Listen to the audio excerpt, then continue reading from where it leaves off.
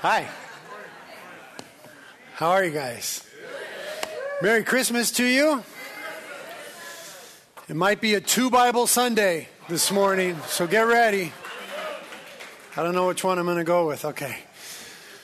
We are, of course, celebrating Advent, and this will be the 4th Sunday that we're celebrating Advent. We have been talking about hope, love, joy, and peace. This morning we'll be talking about peace.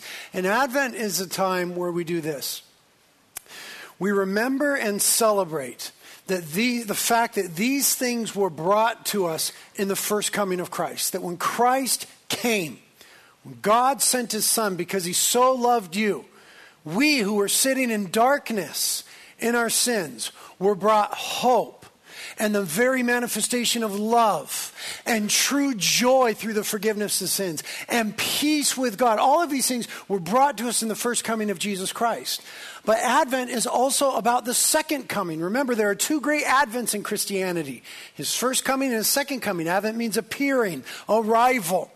And when Christ comes again, the fullness of hope will be realized. The fullness of joy, the fullness of love and peace will be made manifest on earth when Christ comes again. So Advent is not only about remembering and celebrating Christ the babe who came, lived a perfect life because we couldn't, died in our place so that we wouldn't have to, rose from the dead, ascended to heaven, seated at the right hand of the Father in glory, but who is also coming again in power to establish his kingdom on earth. So, in Advent we are celebrating, remembering, looking forward to, and so importantly, we are making room for these realities about Jesus in our lives.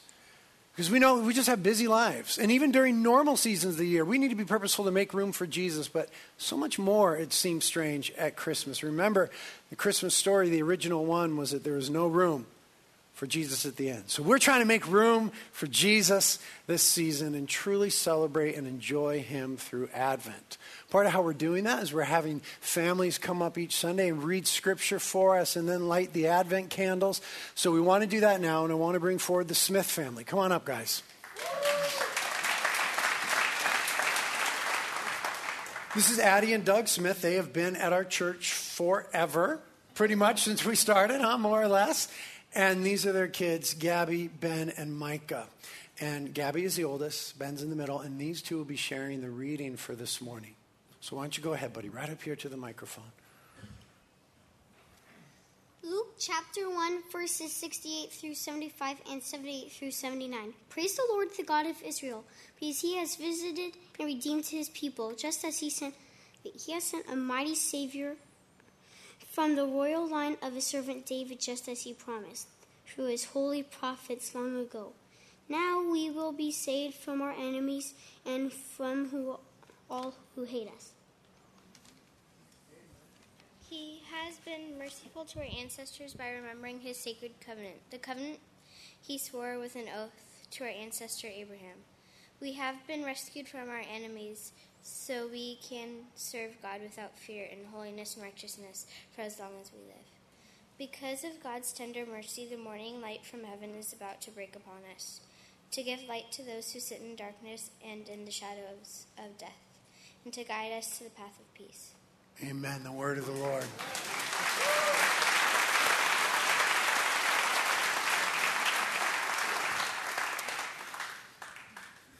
And now the lighting of our candles that represent for us and remind us of and help us to celebrate hope, love, joy, and peace.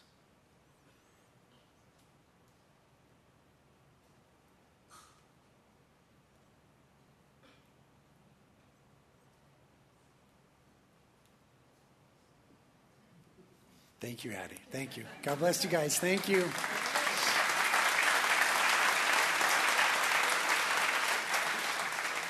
And the final candle, the Christ candle, we'll light together on Christmas Eve. Let's open up our Bibles now to that very passage that Ben and Gabby read for us. That was in Luke chapter 1.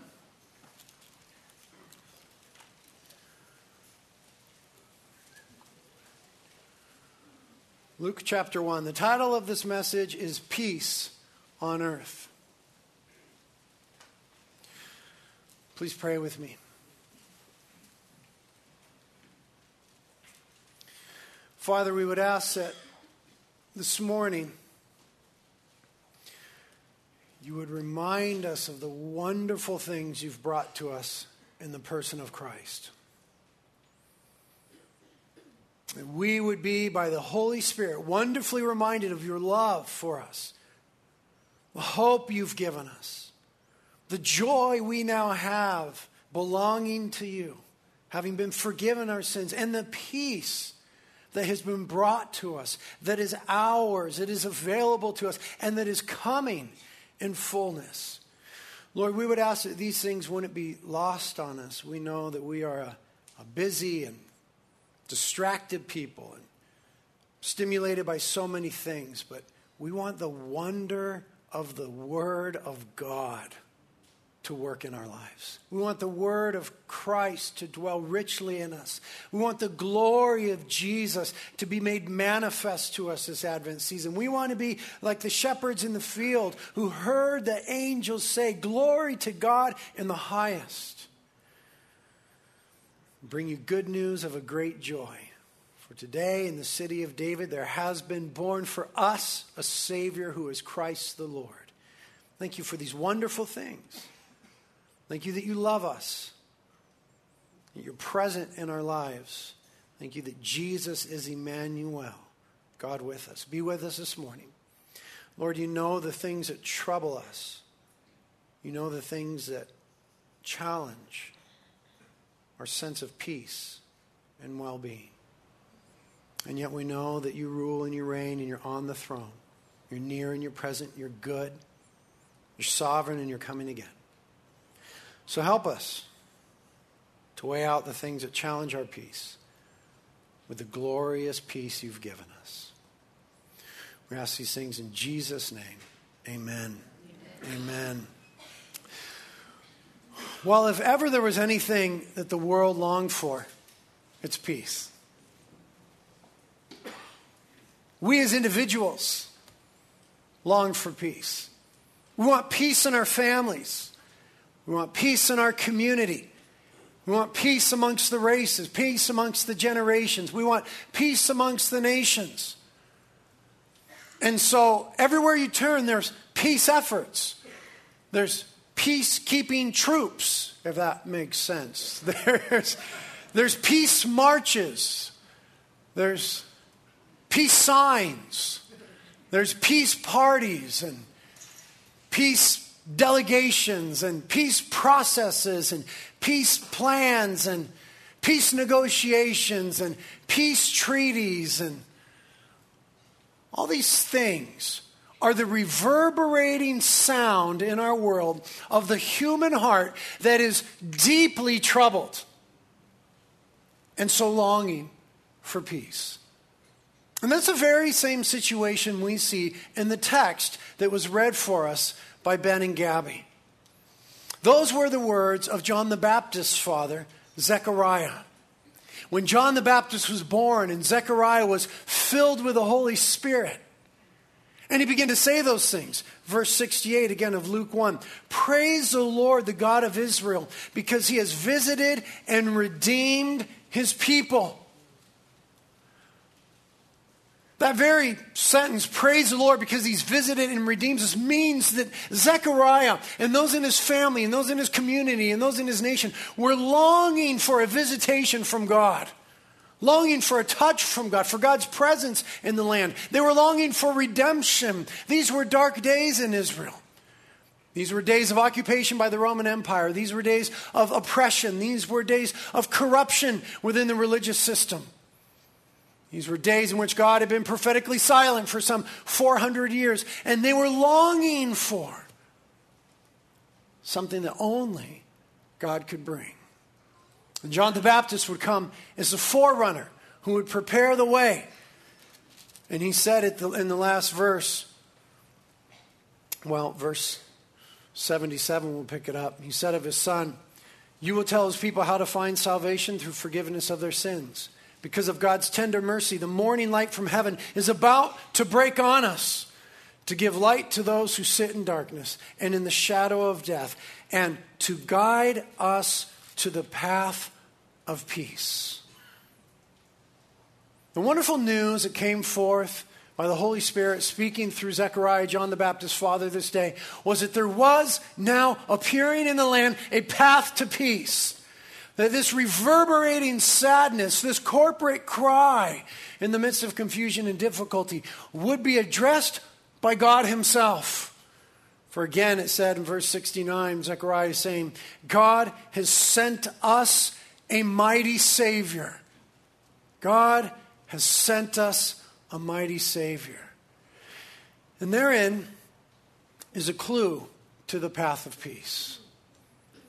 You see, peace is nothing that can be achieved by humanity in and of itself. It's interesting if you go to New York City and you go to the UN building, and across the way from the UN building is something called the Isaiah Wall, a wall that was constructed there when the UN was formed. And they carved into this wall these words. This is from Isaiah chapter 2, verse 4. It says, "They will hammer their swords into plowshares and their spears into pruning hooks. Nation will no longer fight against nation, nor train for war anymore." And as the nations gather there in New York City, that's the cry. We're looking forward to this day of peace. But there's something horribly wrong with the Isaiah Wall in New York City. They left out the first part of the verse, which says, the Lord himself will mediate between nations, and the Lord himself will settle international disputes.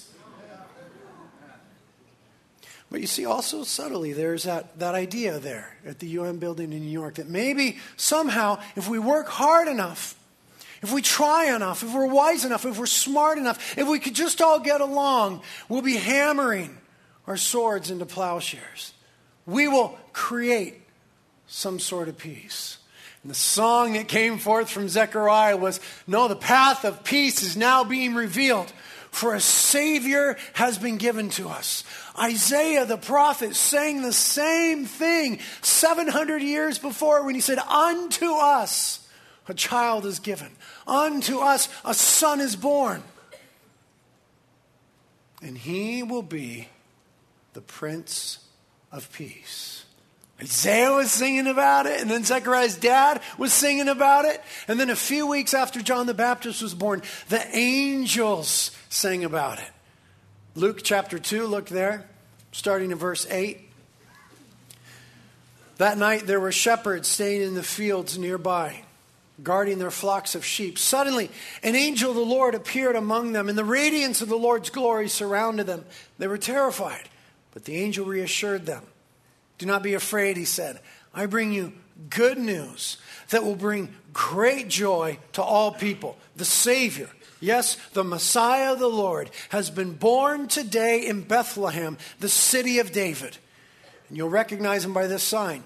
You'll find a baby wrapped snugly in strips of cloth, lying in a manger. And suddenly the angel was joined by a vast host of others, the armies of heaven, praising God and saying, glory to God in the highest, and peace on earth to those with whom God is pleased. So there's this path of peace opening up at the beginning of the Gospels here. This path that was spoken of by Isaiah and prophesied about by the other prophets, realized by Zechariah in the coming of John the Baptist, sung about as Christ was laid in the manger by the angels.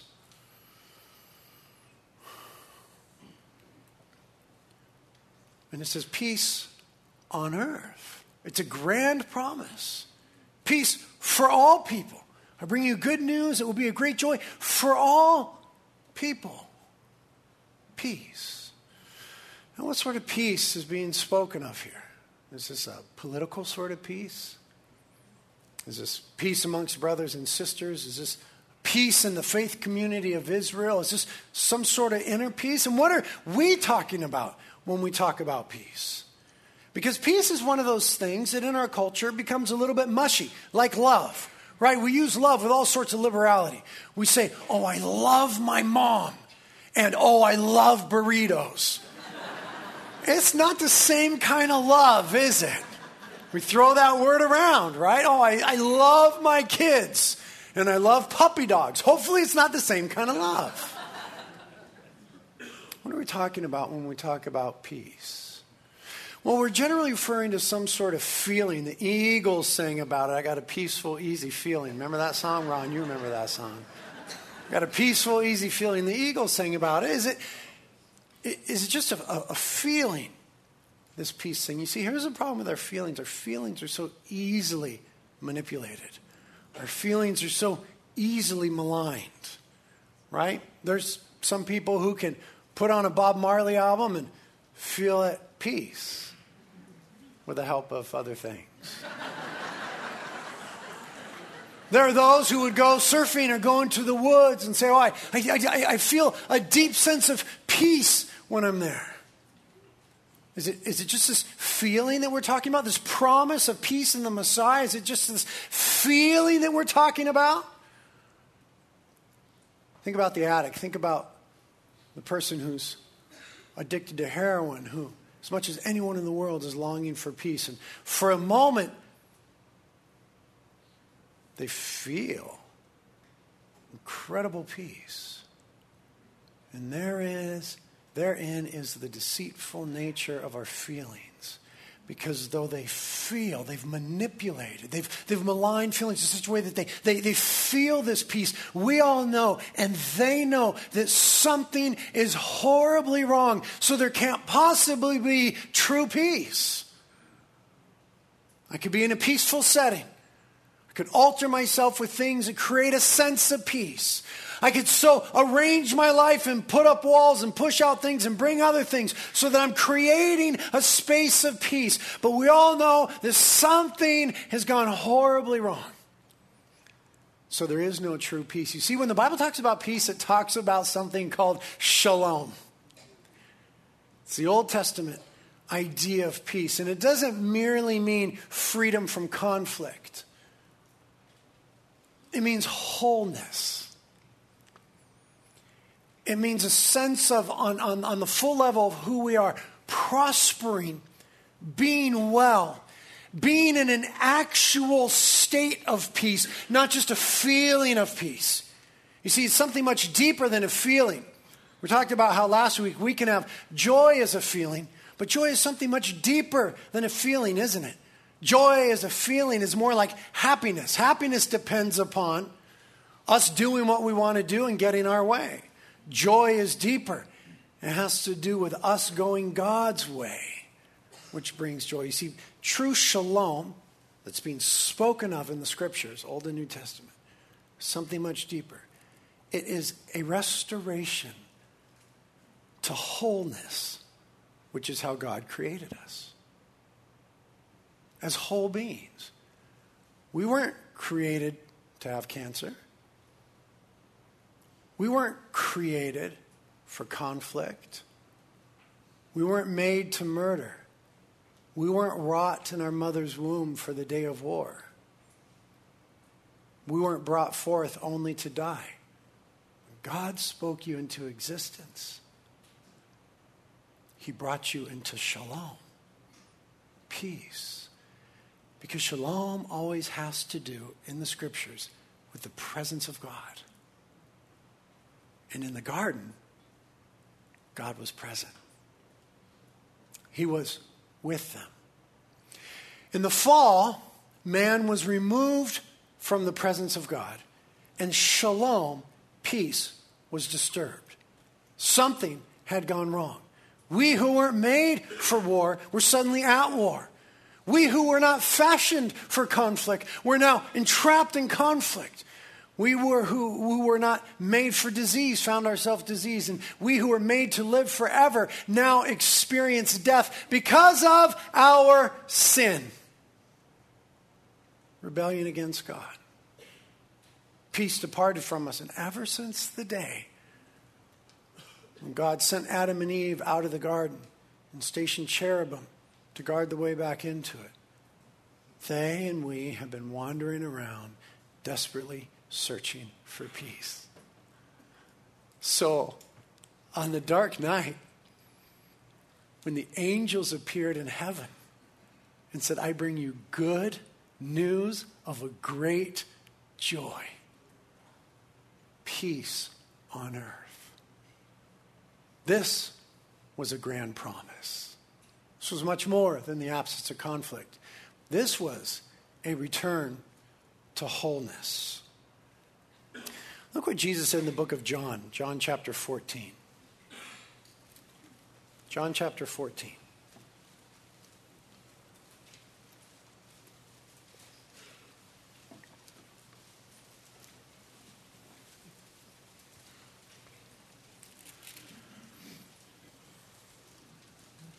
Jesus is talking about his leaving and his coming again. And he says in John 14, verse 27, peace I leave with you. Then he says the most interesting thing. My peace I give to you. Not as the world gives, do I give to you. Not like the UN building, I'm paraphrasing now. I'm talking my own words. Not like the UN building, who's endeavoring to have peace apart from the one who made you.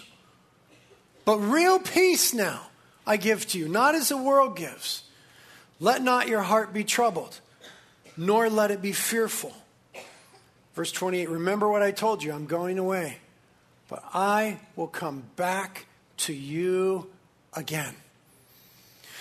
The idea of shalom, true peace in Scripture, always has to do with the presence of God among his people. That's why in the garden it was a place of true peace.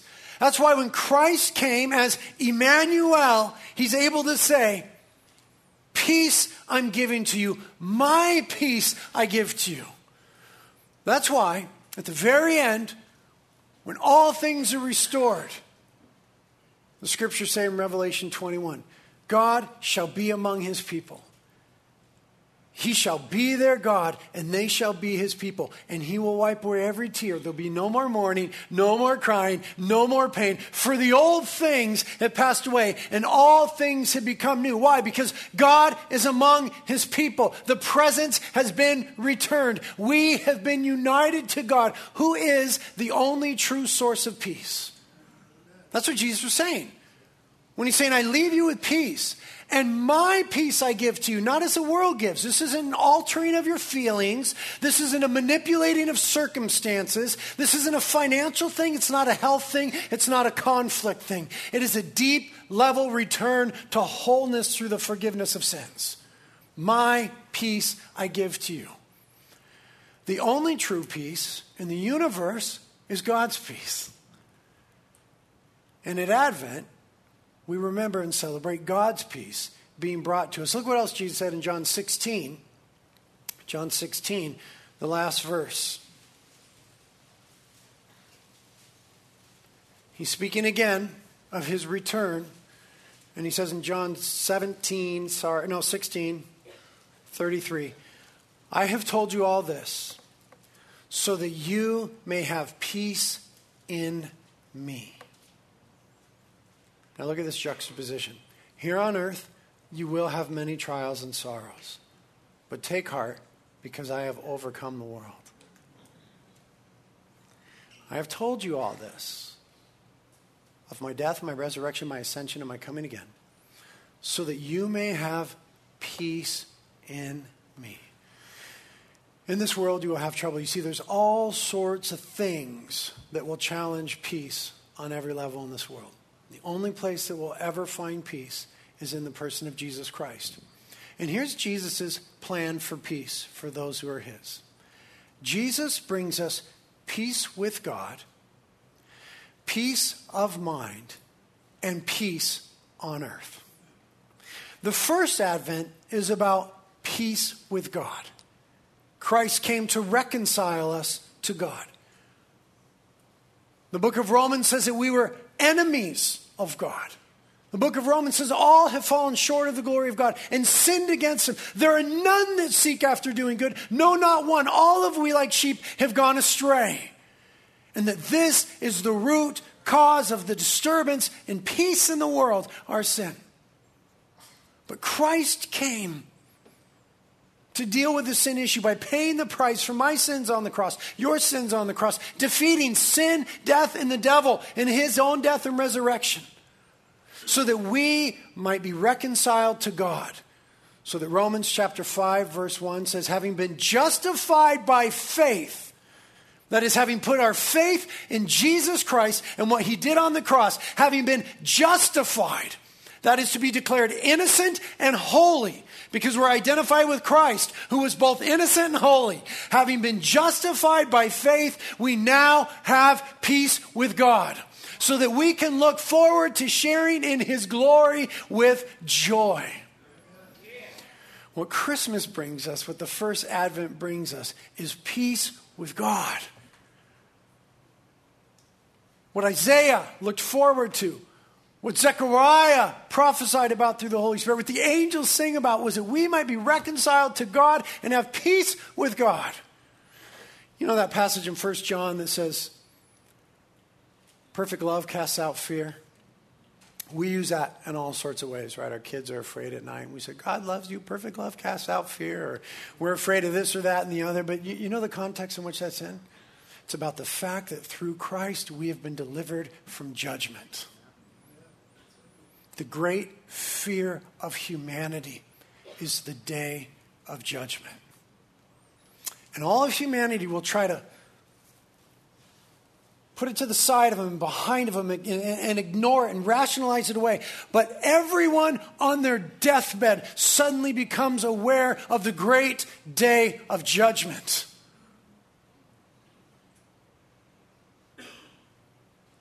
And what do we hear?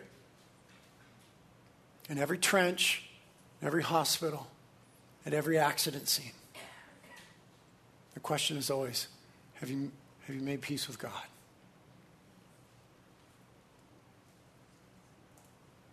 Christ came to reconcile us to God. The book of Romans says that he's the propitiation for our sins. Big Bible word. Propitiation. Can you say it? You got to spit a little when you say it. Propitiation. It carries this idea. To make someone propitious is to make them friendly, favorable toward you again. To propitiate is to create favor with. Jesus was the propitiation, the sacrifice that satisfied the wrath of God for us. Jesus is our propitiation. That's what Christmas is all about. That's what the Christmas gift is. Jesus, our propitiation, the sacrifice that satisfies the wrath of God for us. The sacrifice that satisfied the righteous standard of God for us. The sacrifice that satisfied God's judgment for us, so that we have been now made friendly with God and him toward us. So that now, Romans says, our standing before him is in grace. That he only, always, and forever deals with his children according to grace. Because the huge fear of the day of judgment has been dealt with by Christ Jesus in our place. And so he has brought us peace with God. I have to ask you, I would be so remiss if I didn't ask you, have you made peace with God? It's nothing that you could do. You're guilty before God. All have sinned. All have fallen short. There is coming a day of judgment. And your good will not outweigh your bad. There's nothing in the book that alludes to that. Even our righteous deeds are as filthy rags according to the holiness of God. Have you made peace with God? It's nothing that you could make up for or do. This is not like bringing flowers home to your wife. This isn't taking your kid on an extra little camping trip. This is the holy God of the universe whom we have offended with our sin. Have you made peace with God? The only way to do it is by putting our faith in Jesus Christ and what he did for us on the cross. He lived a perfect life because we couldn't. He died a death on the cross so that we wouldn't. And he rose from the dead to give us new life and peace with God for all eternity. Have you put your faith in what Jesus Christ did for you and repented of your sins? If you haven't, you must. Can't let you leave this room until you do. I'm just kidding. I won't know. Jesus came to give us peace with God, and then he came to give us peace of mind. Turn to Philippians chapter 4.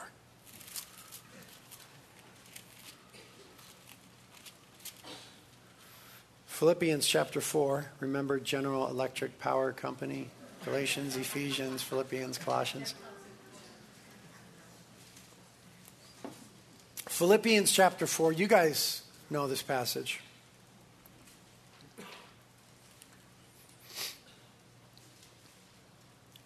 Philippians chapter 4, starting in verse 4, talking about peace of mind. Always be full of the joy of the Lord. Talked about that last week. I say it again, rejoice. Joy is a command. Strange thing. We talked about it last week. Let everyone see that you're considerate in all you do. Remember, the Lord is coming soon. Don't worry about anything. Oh my gosh, hold on right there. How many of you are doing well at this? Raise your hand. Don't worry about anything. That's just a stupid song. That's not real. Don't worry. Be happy. Can we even begin to count how often we worry during the day? Is there even a way to keep track of the things that we're worrying about? Have you seen the bags under my eyes lately? And yet Scripture has the audacity to say, don't worry about anything. Jesus said it in the Gospels to his disciples. He said, be anxious about nothing. Oh, okay, Lord. Don't worry about anything. Gosh, I worry about everything. What do? Look what it says. Instead, pray about everything. Don't worry about anything. Pray about everything. Tell God what you need and thank him for all he has done. Then you will experience God's peace. There it is again. Remember I told you the only true peace is God's peace? Jesus said, I came to give you peace, but not as the world gives. My peace I give to you. Then you will experience God's peace. Look what it says about God's peace, which exceeds anything we can understand. His peace will guard your hearts and minds as you live in Christ Jesus. Peace of mind that surpasses comprehension. You know, for us, peace is normally dependent upon understanding. Right? We have a sense on what's going to happen in the future. We've controlled the circumstances and we've got everything in line. So I'm at peace because I know what's coming down the pipe. Or in communication and relationships, there's understanding. So now we got peace. But this is a different kind of peace. This isn't a kind of peace that can be created. This is a kind of peace that is given. This is Advent peace. This is Christmas peace. Don't worry about anything, but instead pray about everything. Tell God what you need and thank him for all that he has done. I got to be honest with you about that. Prayer is not a magical formula and that when we pray, everything is okay. Right? How many of you currently have unanswered prayers in your life? How many of you have prayed for things incredibly hard and didn't see them come to pass?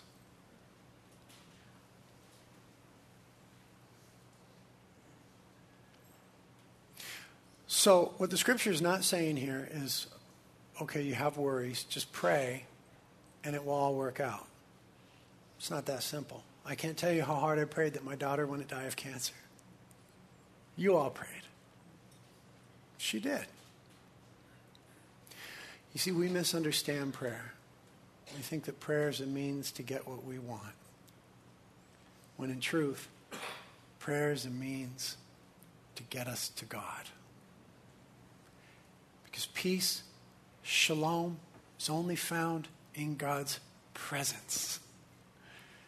And prayer is much more about who is with you than what you need from him. That's what's being said here. That's what Emmanuel is. That's what we sing about at Christmas. God with us. The fact that Scripture says be anxious for nothing presupposes the fact that we will have much in this world to be anxious about. In this world you will have trouble, Christ said. But take heart, I have overcome the world.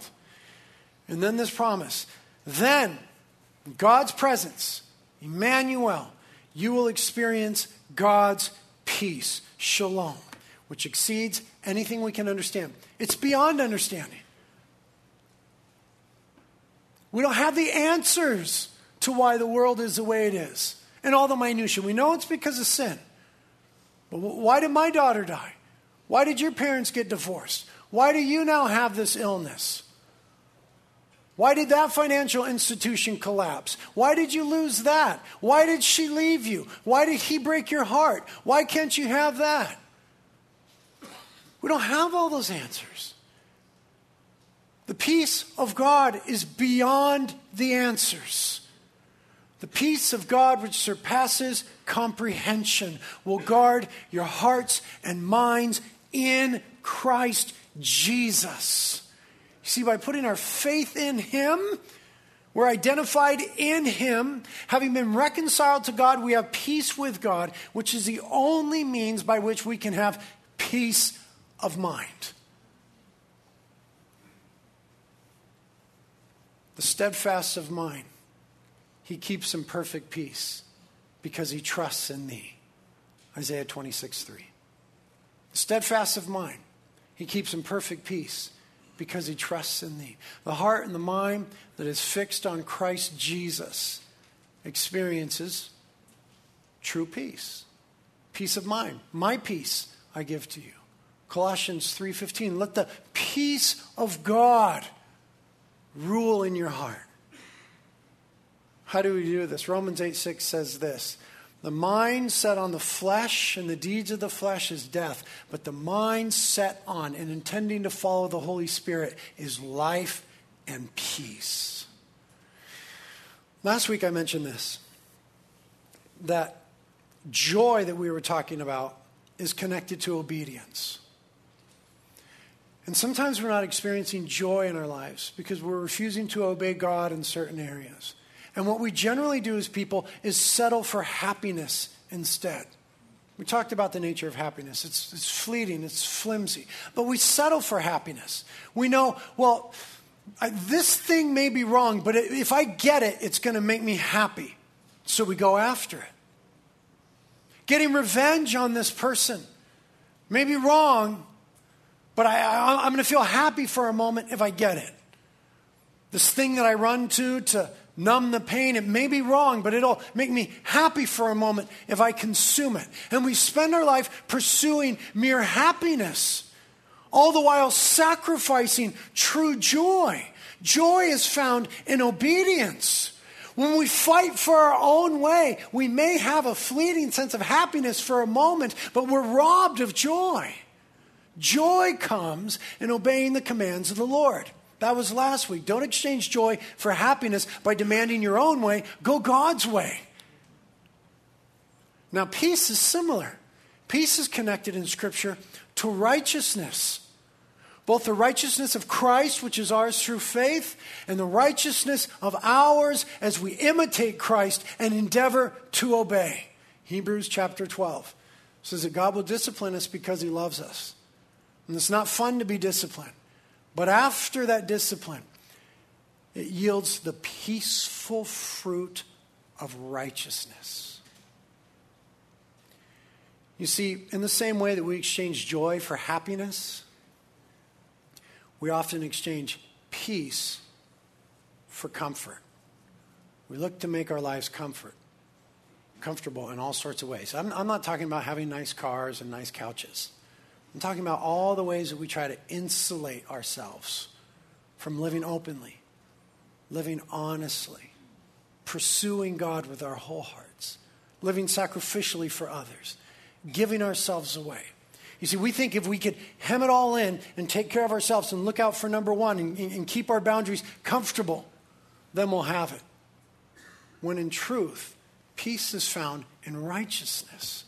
and following Christ and giving ourselves away. For God so loved the world that he gave. And we who have been so loved by God now give of ourselves in obedient righteousness to God.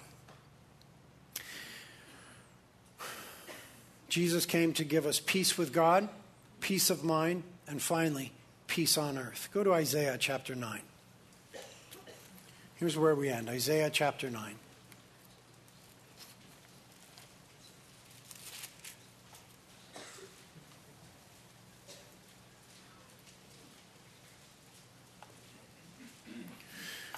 We rejoice that we've been given peace with God through Christ. We are so thankful for peace of mind through his presence in our lives, through pursuing righteousness, through trusting in him. But we're all aware that there's still much that is wrong in the world. And this is Second Advent. Christ comes again to set right everything that has gone wrong. Chapter 9, verse 2. The people who walk in darkness will see a great light. For those who live in a land of deep darkness, a light will shine. You will enlarge the nation of Israel, and its people will rejoice. They will rejoice before you as people rejoice at the harvest and like warriors dividing the plunder. For you will break the yoke of their slavery. Let's pause right there. We understand that in this context at this time, it was talking about political oppressors. We understand in our context in this time, the one that we were enslaved to was sin and Satan. We get that, right? And that Christ came to break the yoke of the oppression of sin and Satan through repentance and putting faith in Jesus. You will break the yoke of their slavery and lift the heavy burden from their shoulders. That's why Jesus said, "Come unto me, all ye who are weary and heavy laden, and I will give you rest for your souls." You will break the oppressor's rod just as you did when you destroyed the army of Midian. And then look what it says in verse 5. This is talking about judgment now. The boots of the warrior and the uniforms bloodstained by war will all be burned. They will be fuel for the fire. Look how this all happens. For a child is born to us. A son is given to us. The government will rest on his shoulders. The government will rest on his shoulders. And he will be called Wonderful Counselor, Mighty God, Everlasting Father, Prince of Peace. His government and its peace will never end. He will rule with fairness and justice from the throne of his ancestor David for all eternity. The passionate commitment of the Lord of heaven's armies will make this happen. What's being said here is that Christ has come and Christ is coming again. And when he came, he brought us peace with God and peace of mind. But he is coming again to bring peace on earth. The day of reckoning, where he will set right everything that has gone wrong and will rule and reign from earth. Look at the picture of this in Isaiah chapter 11, verse 6. Look at the reversal of all these things. Isaiah 11, verse 6, speaking of the second advent of Christ. In that day, the wolf and the lamb will live together. The leopard will lie down with the baby goat. The calf and the yearling will be safe with the lion, and a little child will lead them all. The cow will graze near the bear. The cub and the calf will lie down together. The lion will eat hay like a cow. The baby will play safely near the hole of a cobra. Yes, a little child will put its hands in a nest of deadly snakes without harm. Nothing will hurt or destroy in all my holy mountain. For, here we go, you ready? For as the waters fill the sea, so the earth will be filled with people who know the Lord. Why? Because the Lord will be in their midst. Verse 10, in that day, the heir to David's throne will be a banner of salvation to all the world. The nations will rally to him, and the land where he lives will be a glorious place. What that's talking about is the restoration of shalom. Isaiah 66. Here's where we end. Last chapter in Isaiah, Isaiah 66.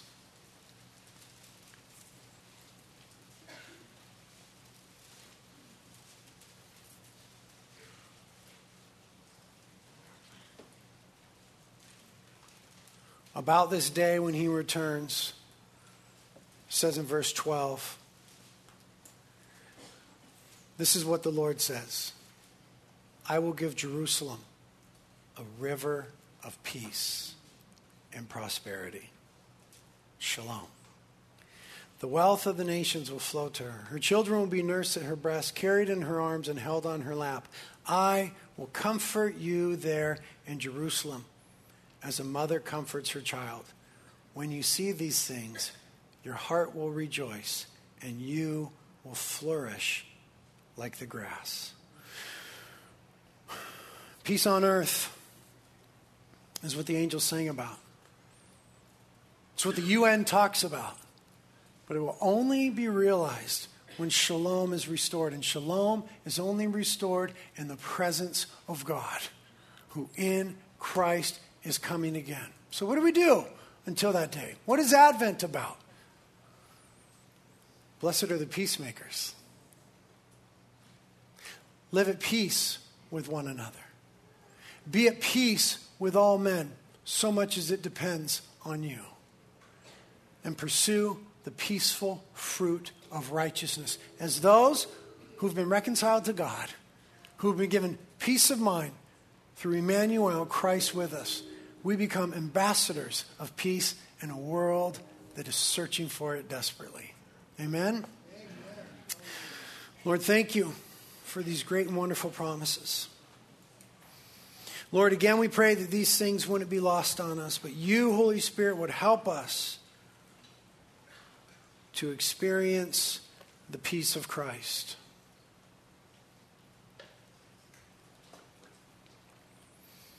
We ask, Lord, that you, the God of peace, would give us peace in all times and in every situation. Because we've been reconciled, because you're with us and we are yours, and because you're coming again.